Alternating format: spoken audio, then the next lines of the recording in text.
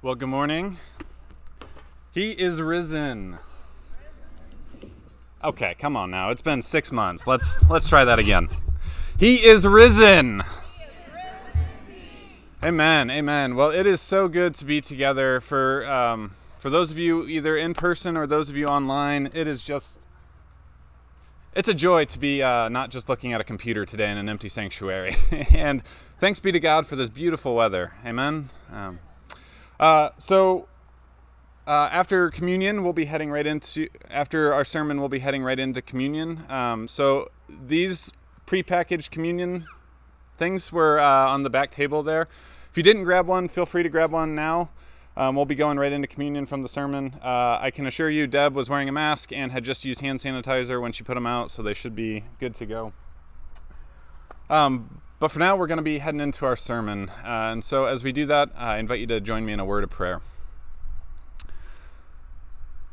Loving God, we are so grateful for this Easter Sunday and this chance to be together, again, in person or on Zoom.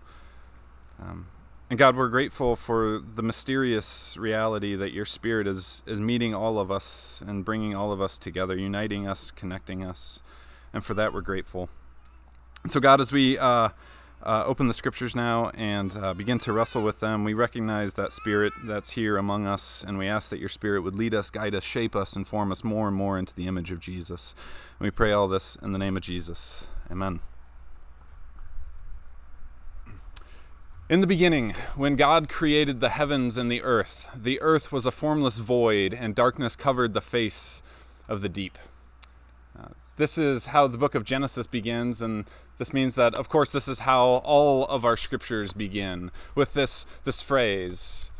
This opening line is this beautiful, sort of artistic, sort of poetic, sort of almost playful sort of depiction of how creation came to be.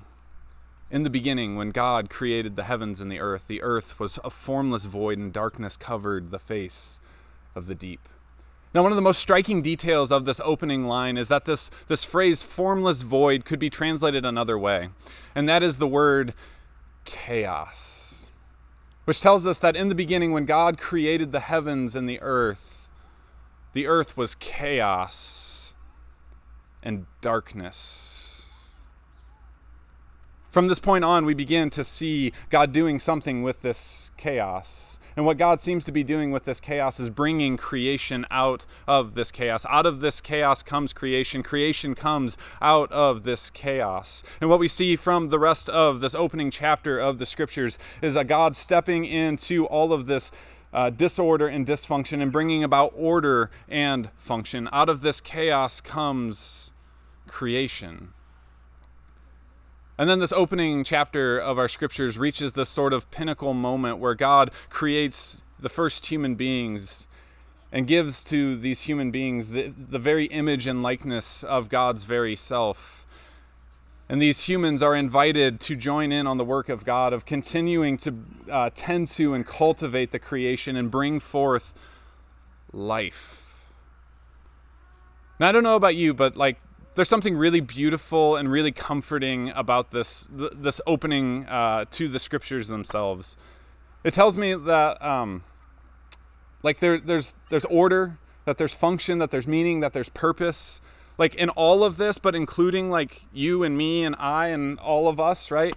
There's this order and purpose in our lives, and it means that chaos doesn't get to have its way, right? Chaos doesn't get the final word. Chaos doesn't win the day. And yet, when I look around me, it can feel like there's an awful lot of chaos sometimes. It can look like there's an awful lot of disorder and dysfunction in the world around me and in my own life. Sometimes as I look around, I can't help but wonder if chaos is indeed actually winning the day. As we look around us, we've been in this past year of a pandemic, right? That's prevented us from being together, prevented us from doing this thing that we do each and every week. And it's affected every sort of aspect of our life. Every detail has been met with this chaos. And that's not to say anything about the over 500,000 lives that have been lost to this virus. As we look around us and read the newspaper over the last 3 weeks, we've seen 3 mass shootings, with Atlanta and Boulder, and most recently in Southern California this week. It feels like there's chaos all around us. And this past week, what could have been a newly formed scab over the blatant racism and prejudice that's baked into the very system of the United States was ripped off as there was a trial for the man who murdered George Floyd. For some of us, this may feel like chaos out there and a bit removed from our own lives. But as we begin to think about our own life, we can even see chaos within. Maybe that comes after 17 years of marriage, and we sit down one day and think, I don't know if me and my partner can continue to do this. Maybe that chaos shows up in a substance that was once meant to just take the edge off, but now has control over our life. Or chaos showing up in a moment where we know that we should be experiencing joy, but all we feel is anxiety and despair. We have these beautiful opening lines of Scripture of order, purpose, meaning, and function, and the reality of life. It seems to be some sort of disconnect. And what do we do with this disconnect? What do we do with this? What do we do with the fact that on one hand, we have this image of this God who makes creation out of chaos, and yet on the other hand, we have what feels like chaos being made out of creation? What do we do with this? I don't know how you would answer this question, but as we begin to turn to our gospel reading for today, I think we begin to pick up on how the author of the Gospel of John might answer this question. Now, as we step into John 20, it's important for us to note that we're not stepping into a new story with a fresh start, but this is a story that's been moving at a very fast pace with all sorts of ups and downs. It's a story where we see Jesus being betrayed by some of his closest friends. We see a story where Jesus is given this mock, unjust sort of trial. We see a Jesus who is humiliated and mocked. We see a Jesus who dies a painful, shame-filled sort of death. It's a story that we're stepping into that's filled with chaos and darkness.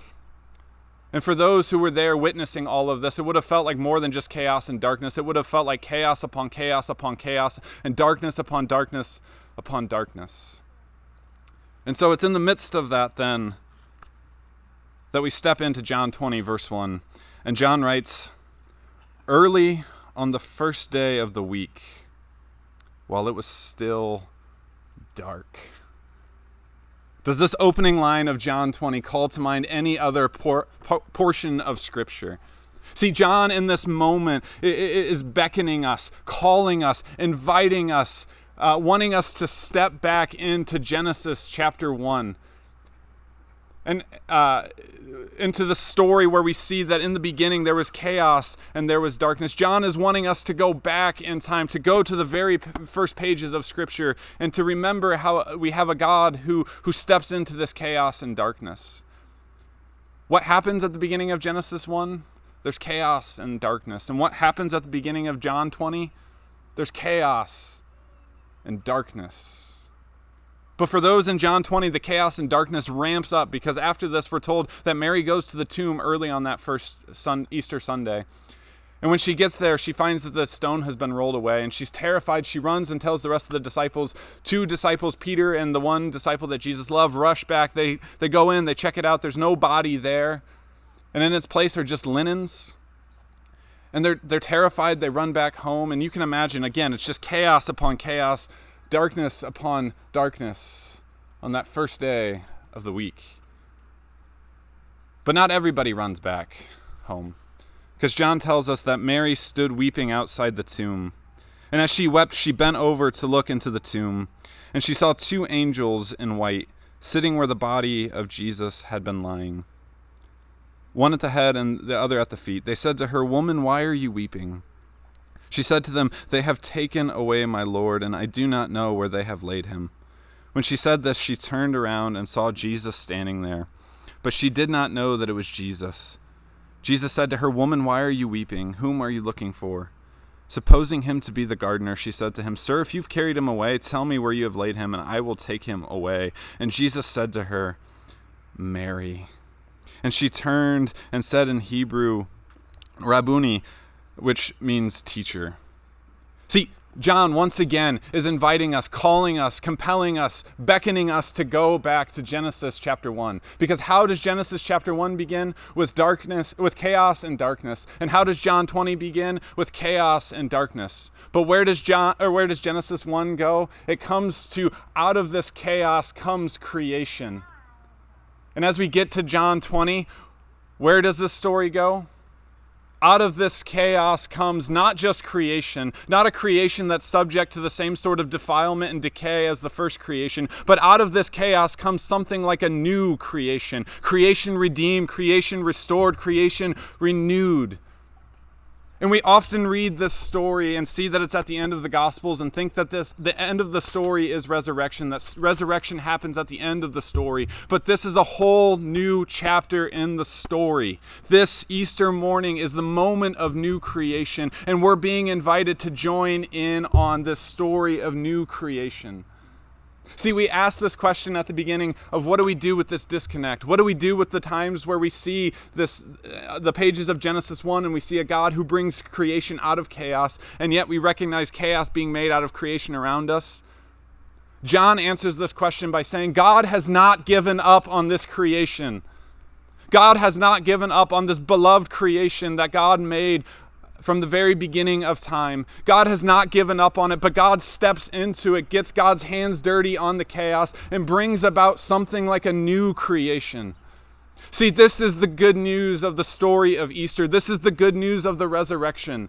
That God not only made creation out of chaos, but that God is continuing to make new creation out of chaos. See, God did not give up on creation. Chaos has not won the day. Darkness does not have the final say. No, in the Easter story, we see God stepping in and continuing to make all things new. Chaos doesn't win, but chaos is being transformed into new creation. And the light of Christ outshines the darkness of that dawn on that first day of creation. So friends, whatever chaos and darkness you're feeling, whether that be out there or in here, the Easter story is beckoning us, inviting us into a new sort of perspective, a new sort of story that says that chaos and darkness does not win the day. And in these moments where it does feel like chaos and darkness has won the day, we recognize that the stone that covers that tomb is just itching. It's just longing. It's just crying out to be moved and blown away so that new creation can burst forth out of that grave. And if that wasn't enough good news, John continues on and gives us what appears to be a bit of a strange detail. Mary, when she sees Jesus, doesn't recognize him, and John writes, supposing him to be the gardener. Now, this could be a strange detail, but remember, John is a masterful storyteller. John leaves clues everywhere. John leaves breadcrumbs everywhere. John is winking at us all throughout his story. And again, he's inviting us to go back to those first pages of Genesis. And then in those first pages of Genesis, we see God creating a garden. And in that garden, God places those first humans and gives them the task of being gardeners, to tending to cultivating life out of the creation. And John, again, is inviting us to step back into that story in this garden of the tomb and to see this new kind of human in Jesus. And Mary wasn't wrong. Mary saw a gardener, but it was a new kind of gardener who is tending to cultivating not just life, but new life and new creation. Now, here's the good news. The New Testament writers would look back on this moment and begin to see in Jesus all of us. Jesus representing all of those who find themselves in the new creation, which means that you and I and we and us, we are all being invited to be new gardeners in this new creation, to tend to cultivate new creation out of the chaos, to bring forth life where death only seemed possible. But just like any sort of garden, this requires that we get our hands a little dirty, right? It requires that we don't avoid the chaos and the darkness, but it means that we step into the chaos and darkness, that we follow the lead of God in Christ, who came to earth, made his home among us, and we get our hands dirty on that chaos and darkness, but we do so knowing that chaos doesn't win the day, that chaos doesn't have the last word, but that new creation is just itching, longing, crying out from the depths of what once seemed dead.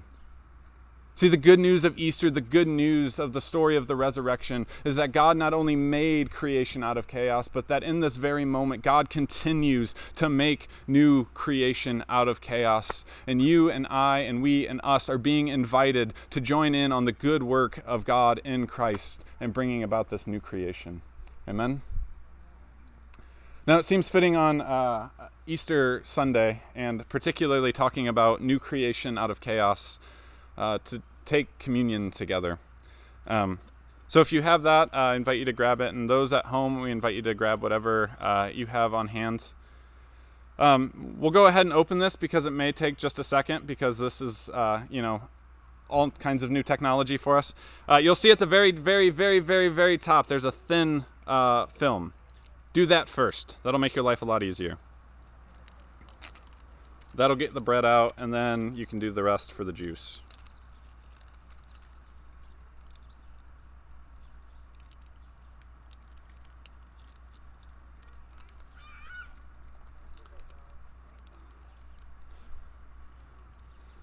Now here's why this is fitting. Because here we have these elements. We know that the bread represents the body, the juice represents the blood. But these elements represent marks of chaos. Because it's not just the body, it's the body broken. It's not just the blood, but it's the blood shed. Separate, removed from one another, these remain marks of chaos. But we don't take these separate, do we? We take them together, and combined they become the first fruits of the new creation. And Jesus invites all of us to come to his table and says to us to take and eat and be nourished by the first fruits of the new creation, so that we can continue to follow God in Christ and bringing new creation out of chaos. So friends, let me remind you that on the night that Jesus was betrayed, he took the bread. After he'd given thanks, he broke it and said, "This is my body, take and eat." And after dinner, he took the cup and said that this is the cup of the new covenant. And he invited them to come and take in his body and his blood. And so I invite you to join me. The body of Christ, which is broken for you. And the blood of Christ, which is shed for you.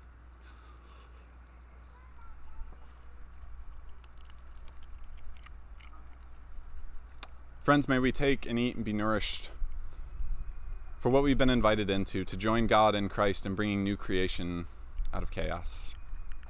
Let's pray. Loving God, God of the risen Jesus, we give you thanks.